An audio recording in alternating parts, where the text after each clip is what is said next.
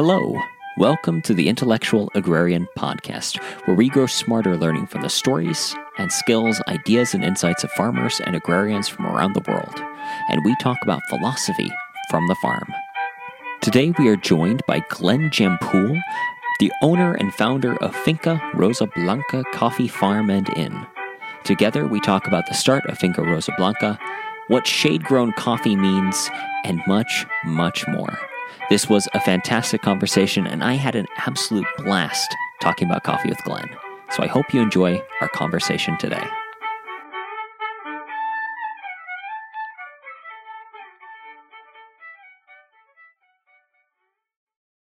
Glenn Jampol, welcome to the show.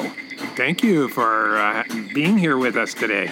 You know, I'm really excited that today we get to do the interview in person at your beautiful resort here, Finca Rosa Blanca, right? What does that mean? Well, Finca Rosa Blanca in Spanish means white rose farm. Okay. But it doesn't actually pertain to that. The name comes from a Jose Marti poem, a very famous Cuban poet who wrote a poem called La Rosa Blanca. And it starts out by saying, I grow a white rose for both my friends and those who also would sling bad words at me in June or in January. And for anybody, I'm always cultivating a white rose. It's a very sweet poem about forgiveness and about tenderness. So my mother, who is really the founder of Finca Rosa Blanca, she loved that poem, and we decided to do homage to Jose Marti using that name. Well, and names are always one of those things. I mean, we were just talking about family names before we started recording here. The name of the farm, I think I always love to see there's that level of creativity in it, because too many places I go to, it's like Windy Hollow Farm. Well, great. You have wind in a hollow. That's very original. So yeah. Finca Rosa Blanca, I love the story there. Getting started, would you mind sharing a brief biographical sketch with the audience? Yeah. I'm originally from Los Angeles, California. I grew up there. I went to school in Northern California at UC Berkeley, where I studied environmental design for my bachelor's degree, which was part of and compartmentalized in the art department because most of the environmental design had to do with things that would affect the environment and how things would evolve in terms of design, taking into consideration the environment. But it really sort of swung towards an avant-garde ceramics, furniture making, glass blowing, weaving, and things like that. I fell in love with ceramics and spent a lot of time working on contemporary and very kind of abstract, non-useful ceramics in terms of, everyday life. They aren't coffee cups. No. Well, they were coffee cups, but you wouldn't want to pour anything in them. And later evolved into painting and sculpture and got my master's degree and my master's of fine arts at Berkeley in painting and sculpture. And in 1982, I moved to New York City to continue with my career, which was starting to take off a little bit, and I was actually starting to survive as an artist.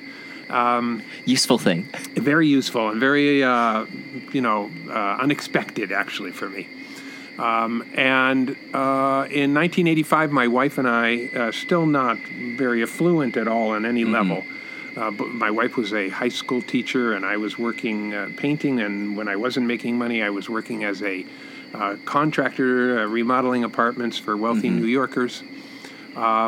We decided we wanted to go on a vacation somewhere in Latin America that wasn't Mexico. We both were from California and both had spent a lot of time in Mexico already, and ended up hearing about Costa Rica. And from surfers and from water people and from environmentalists, but also I had read a little bit about how progressive it was as a country. It had no army. It used all the money that would have gone to the armed forces in education and culture. The famous president, Pepe Figueres, said, no more guns, but violins. And the fact that 25% of the country was in national parks, all of that package combined really drew us to coming to Costa Rica. We had a phenomenal trip, fell in love with the country, with the people, and I told my mother, who I was very close to, about it. She came down shortly thereafter. She fell in love with Costa Rica, and at that moment we decided to buy a little piece of land and maybe build a small house or someplace that we could all be together. And my mother had tremendous quantity of friends all over the world. She was a very charismatic voyager. And so we bought this, what had been a coffee farm, but the farmer who sold it to us had some very bad luck and had rented it to a motocross company who set up motocross here, destroying all the coffee, all of the trees except for these giant fig trees, which you can see around. We have about 12 or 13 of them. And that went bust, and we showed up. So the timing was great. We got this farm. We were surrounded by the coffee culture of Costa Rica and one of the premier zones of coffee growing. And without any knowledge whatsoever, jumped in and started to plant many things, including coffee. Well, it's definitely gorgeous. One of the things that's really neat and attracted me here, and actually, before I get to that, the thing I want to ask first, so environmental design and art. And what I find interesting is you also worked as a contractor and remodeling. I used to work at an apple orchard as a kid, and the guy that bought it, built it, he used to be a builder. And the comment that his grandchildren always made about how he designed the place was that you could tell he had an eye for where things should be. I'm interested. So do you think that the fact that you studied art and had an environmental design and worked in construction helped lead to designing and building this place? Well, yeah, I mean, particularly in the pragmatic sense, because as an artist, I'm always willing to dabble and to experiment and to try things. But there was a great responsibility here in terms of doing something that was useful. A cabin for us to live in. We had to build a small warehouse to store all of the materials. And at the same time, it was tugging at me, and my mother depended a great deal on me for this, to build something that would last, that had some aesthetic component clearly stated and was uniquely ours. So the combination of wanting to do something that was really artistic and interesting visually had to be combined with my lessons learned, trial and error life as a contractor, with building things that didn't last or fell apart or weren't useful in terms of traffic, weren't comfortable in terms of human activity, and many other things. And I think the combination helped me. I still made a lot of mistakes, but it helped me really put together the kind of interior design in particular and the traffic patterns that we have here at the hotel. Well, and that's the thing I think that most people don't notice unless they really think about it. The traffic patterns matter, especially when you've got people coming in and out all the time. I mean, I think probably in the midst of the pandemic, more people were aware of traffic patterns than they had been before. Yeah. But that's only because they put stickers on the ground. You can really tell everything around here is enjoyable to look at, which is so great, and obviously should be a great component to any resort or location that's attracting people. Well, sure, you need for people to feel like they've had an unforgettable experience, and you want them to be comfortable. But we also felt a equal amount of responsibility to the planet. So we had to find ways to combine what is now called sustainability into the product that we were creating here, which was a small hotel. It started out as a home for our family, but we soon realized that we would not be able to maintain and continue with this project unless we had some kind of income from it. And coffee was very new and young, and we didn't know what we were doing, so that wasn't a possibility yet. So we had to take in consideration all of the aspects that one would need for a business to survive. But we also felt very driven and very desired greatly to be very cognizant of what we were doing in terms of our impact. Our impact for garbage, our impact for reforesting what this blank canvas, which was a motocross field, the use of native plants, protecting the water. We had a well that was tapping into the aquifer below us. Our community, socioeconomic relationship with our community, hiring local people. And there were many, many parts of that which we had no idea how they could symbiotically function together and still allow my business to grow. Yeah. So we learned a lot from there. And to give you one example, we recycled everything here because we felt that was really important. And after we had a shed that we had built with all of these tin and glass and plastic and cardboard and all these things, it dawned on us, what do we do with this now? I mean, there was nobody here that wanted it. Yeah. So we had to find ways to, we found a company that was making glass products that said if we separated the colors, they would buy the glass from us. We had to innovate, and that was a difficult sort of lesson to learn. There were other things that became very positive for us. Having local people work for us, they were very proud of what we were doing, and were great salespeople and storytellers about this. Every staff member I've talked to here has been 100% one of the best salespeople you could possibly have for this place. They tell fantastic stories, just top notch. Yeah, it's great. They're great advocates. But also, it helped us understand the socioeconomic cycle that we built through this, which was that every time they got a paycheck, that money was spent locally in the community because that's where they live. So we were recycling money back into our community as well as recycling waste products. And that is a really nice field, not to have any leakage of resources. Yeah, money. It doesn't go to another country from some mega company that owns it in Britain or in China or wherever. It stays right here in my local community. And people appreciate it in the community as well because their family, their sons, their daughters, their cousins, their whoever are working here with us, and they're big proponents of what we're doing. So you actually have several certifications for ecotourism, which I find fascinating. One of the things that I saw on your website and just kind of in some of the literature is you guys are actually transitioning from sustainability into regenerative practices. So I'm just curious, you guys have literally have 100% on your sustainability report from what I've heard, which is kudos, amazing, fantastic. So now you guys are pushing towards regeneration. What does that look like for your operation? Well, I think the word sustainability came from a very good place. There were a handful of us here in Costa Rica who were pioneers in building the idea of a tourism niche for our country that would be about biodiversity, about socioeconomic impact and things like that. And we thought of it as sustaining what Costa Rica was all about.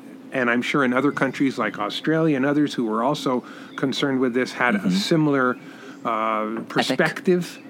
But as a race, as the human race have gone haphazardly with a very biased and driven slant towards making money as opposed to sustaining what we had, we're past the point of sustaining or maintaining. We now have to return back what we've destroyed. So I see that as regeneration. And I think that means, you have to be reducing and eliminating your carbon footprint because climate change is such a devastating phenomenon in the world, in the planet. And we have to consider all of the impact we have as a business on the ground where we tread and start repositioning it back into where it can become a healthy, vibrant way of living. I want to ask a couple of questions specifically about the farm because I got a chance to do a coffee tour yesterday. It was amazing. Ulysses was my tour guide, so if you come here, you definitely need to ask for him. There were a couple of really cool things that I wanted to ask about because I thought they were amazing. First and foremost, I want to mention the farm is certified organic, which That's awesome. I'm an organic inspector, so getting to come here and drink the coffee, I'm, of course, looking at like the labeling and everything too. It's amazing. Definitely bring some home with me.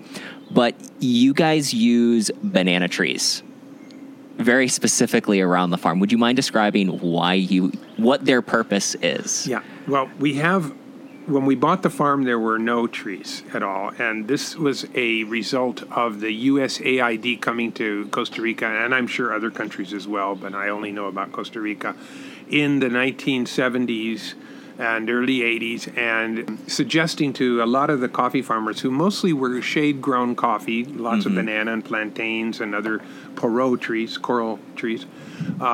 to cut all these trees down, and their yield would go up by 15 or 20%.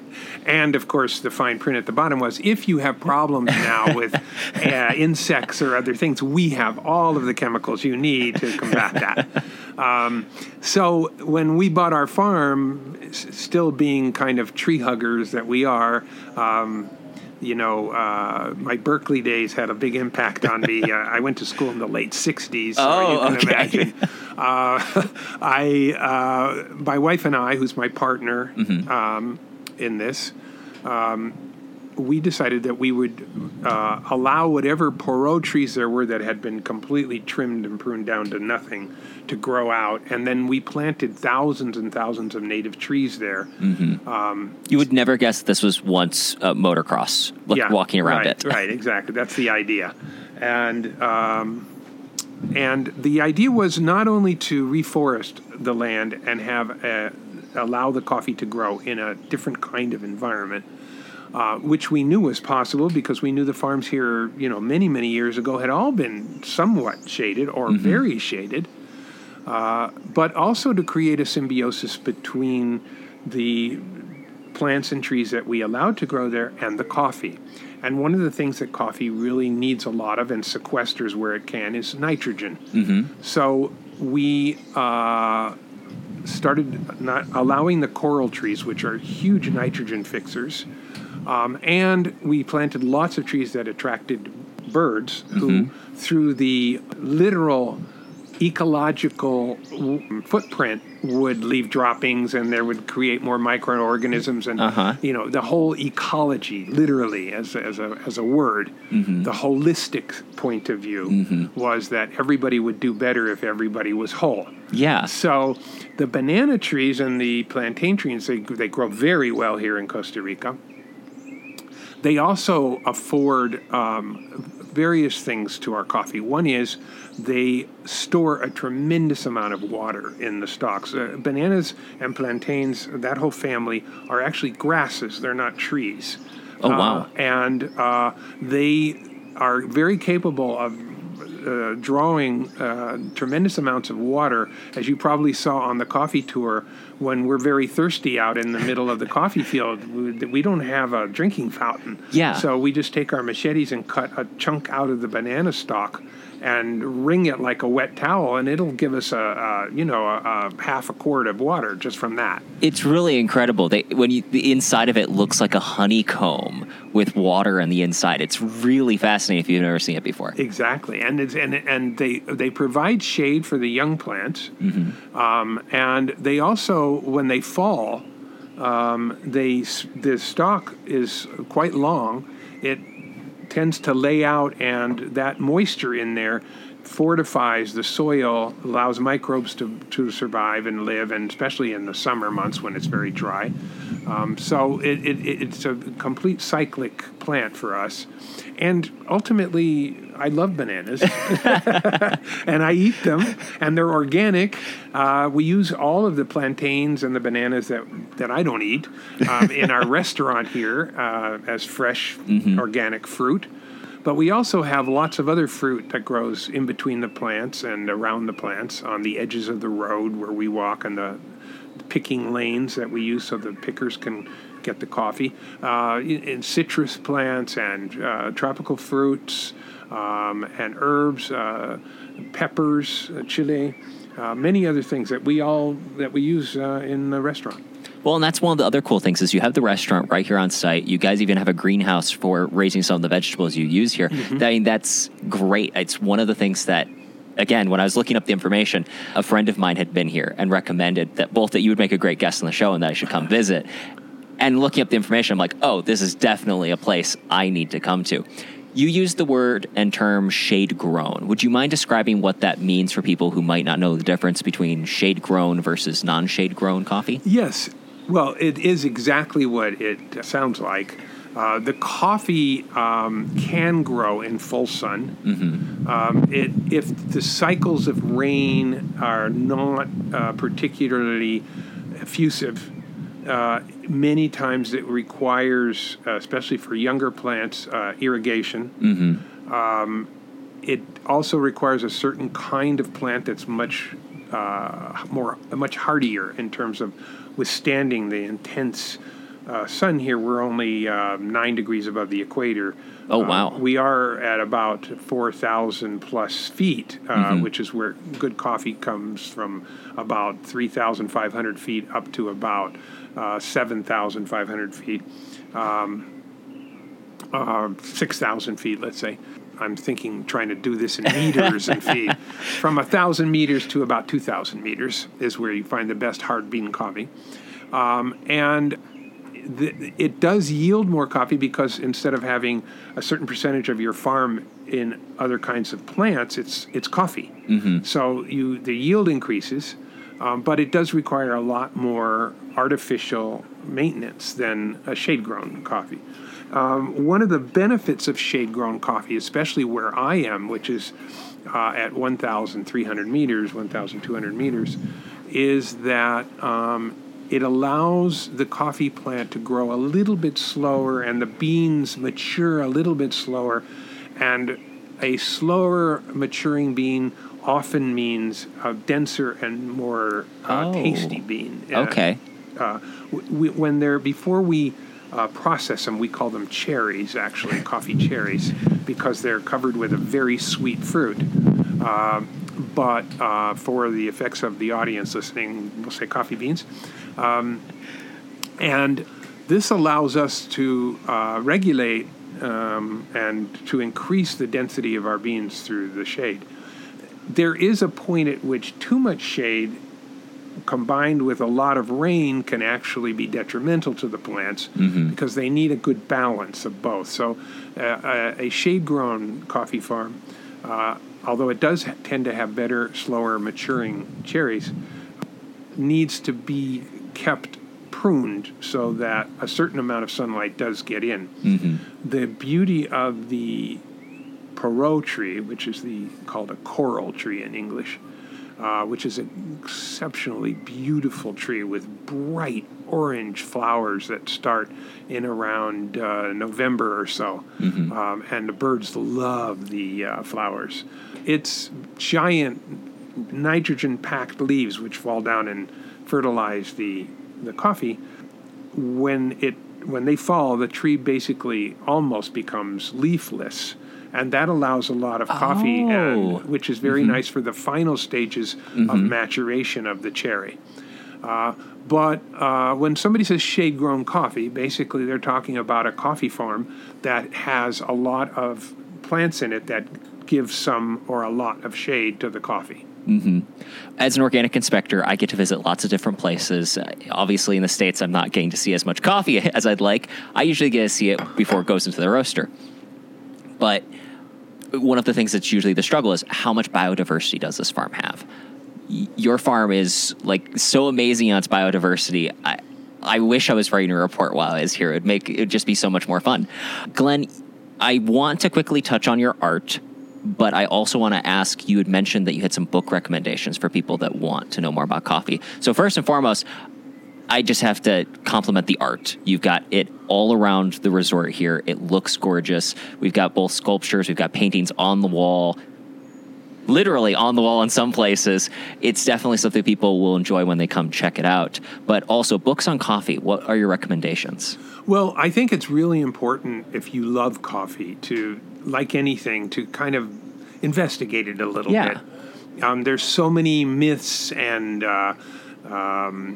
misinformation out there about coffee. And one of the things that I will just touch on very quickly and then get to the book is that I think, especially in the United States, who has in pure numbers drinks more coffee than anybody in the world, not per capita, but in pure numbers, the real cognoscenti of coffee in the United States, which there are many centers, Seattle, San Francisco, where the West Coast is where it really took off for the United States, and New York, they're oftentimes, and in some areas, very focused on kind of a fashionable styling of how to drink coffee or how to make coffee, as opposed to, let's say, the Scandinavians, who are really experts and connoisseurs on coffee and have been for, My centuries. Swedish grandfather would very much agree with that. Yes.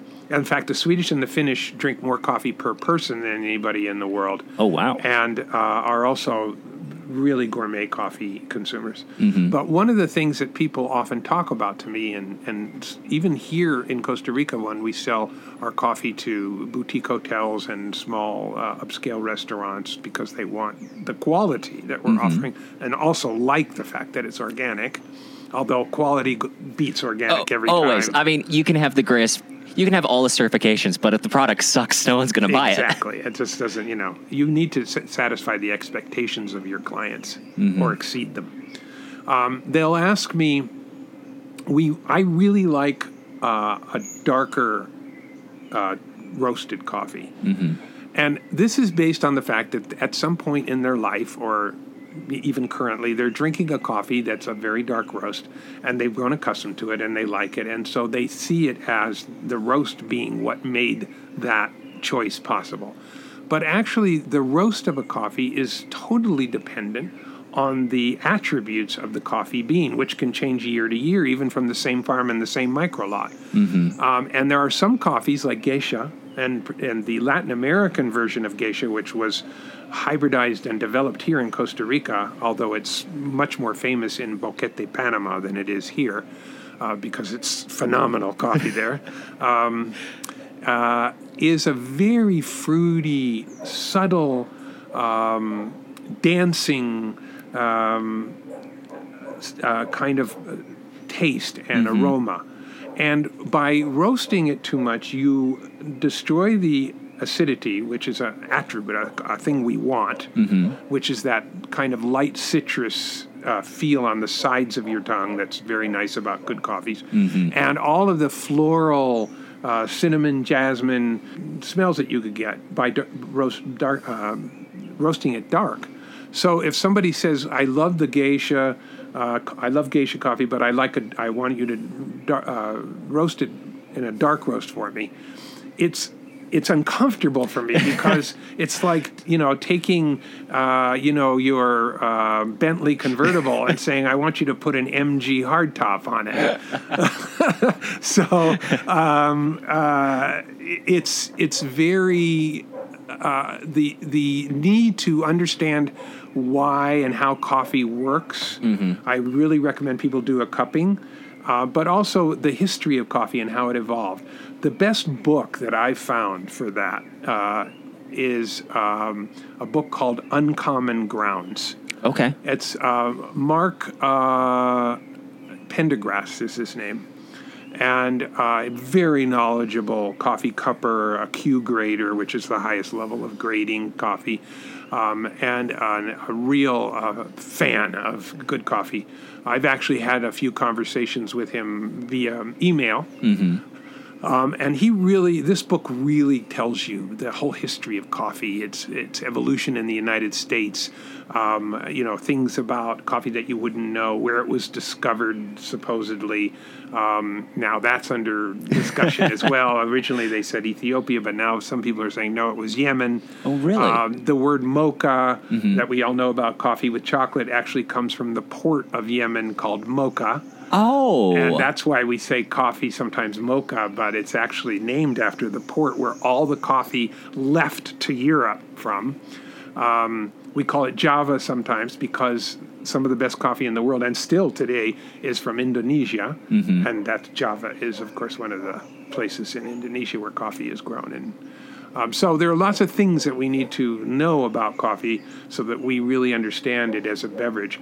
And I would highly recommend going online and looking up medicinal attributes of coffee. There's a Harvard study done about, I guess around 7 or 8 years ago with about, I believe, 12,000 people they followed in the study, and they determined that drinking coffee lowers the possibility of Alzheimer's disease by 30% if you drink 3 or 4 cups of coffee a day.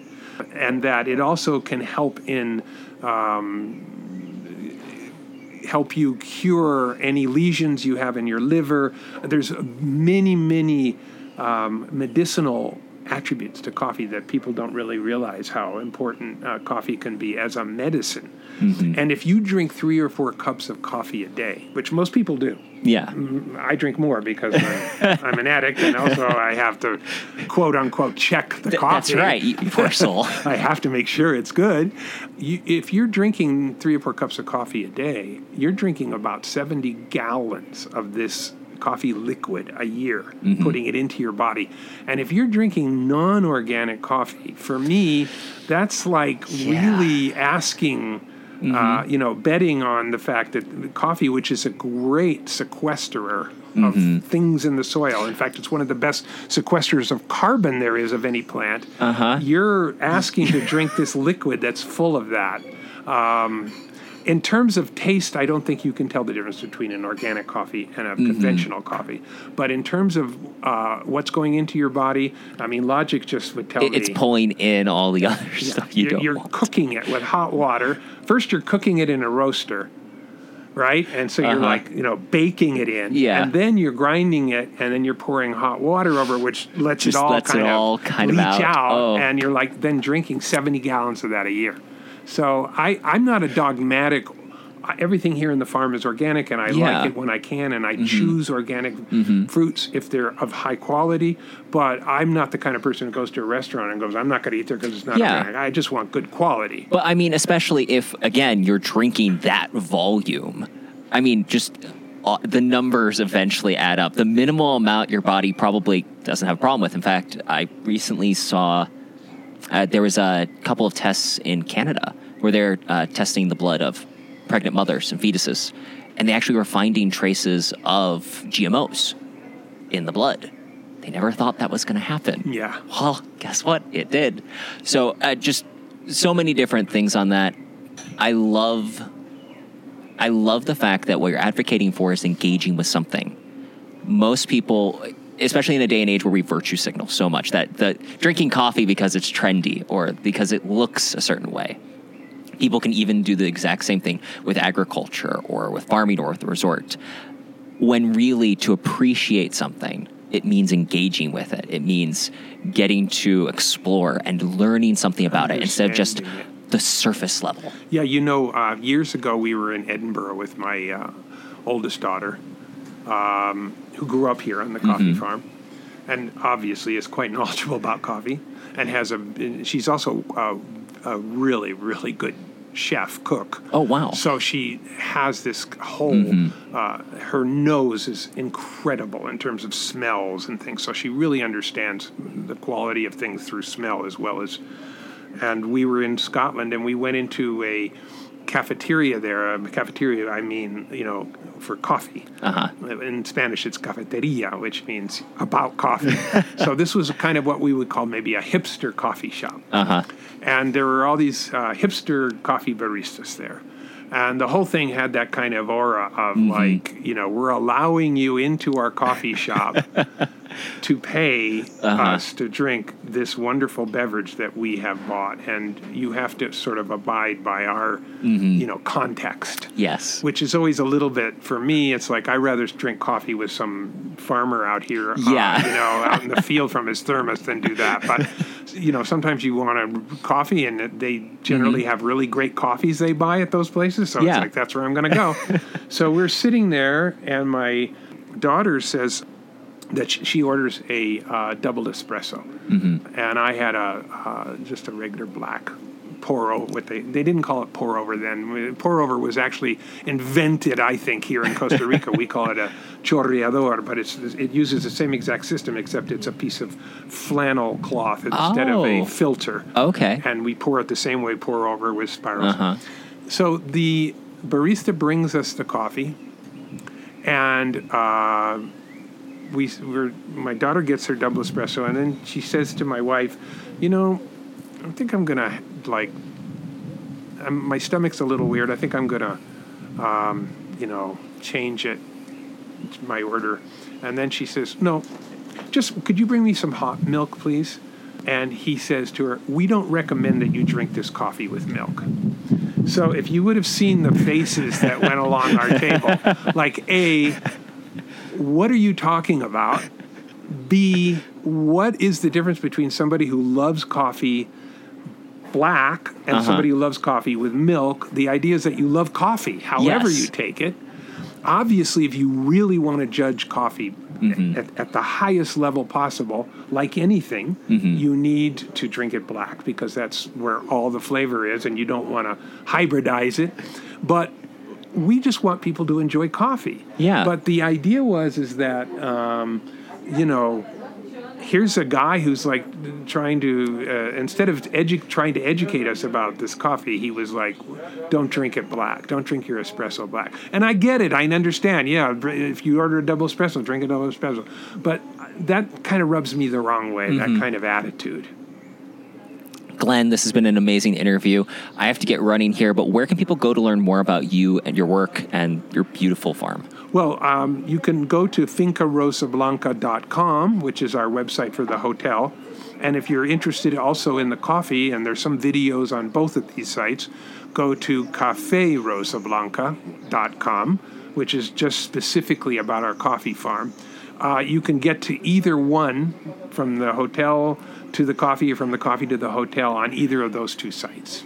Brilliant. And we'll link to all of that information and also to the book you recommended in the show notes. Glenn, thank you again so much for being on the show. You're welcome. Thanks for coming here and enjoying our coffee with us.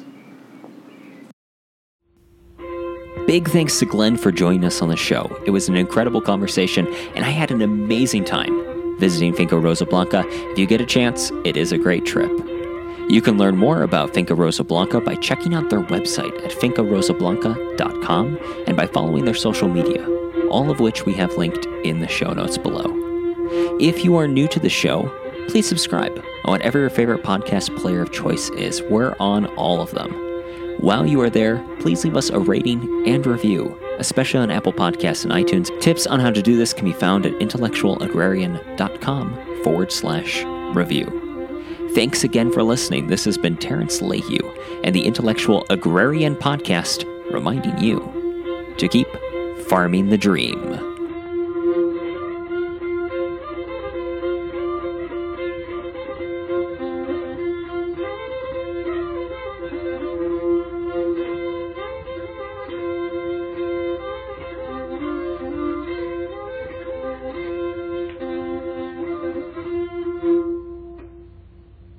What was that?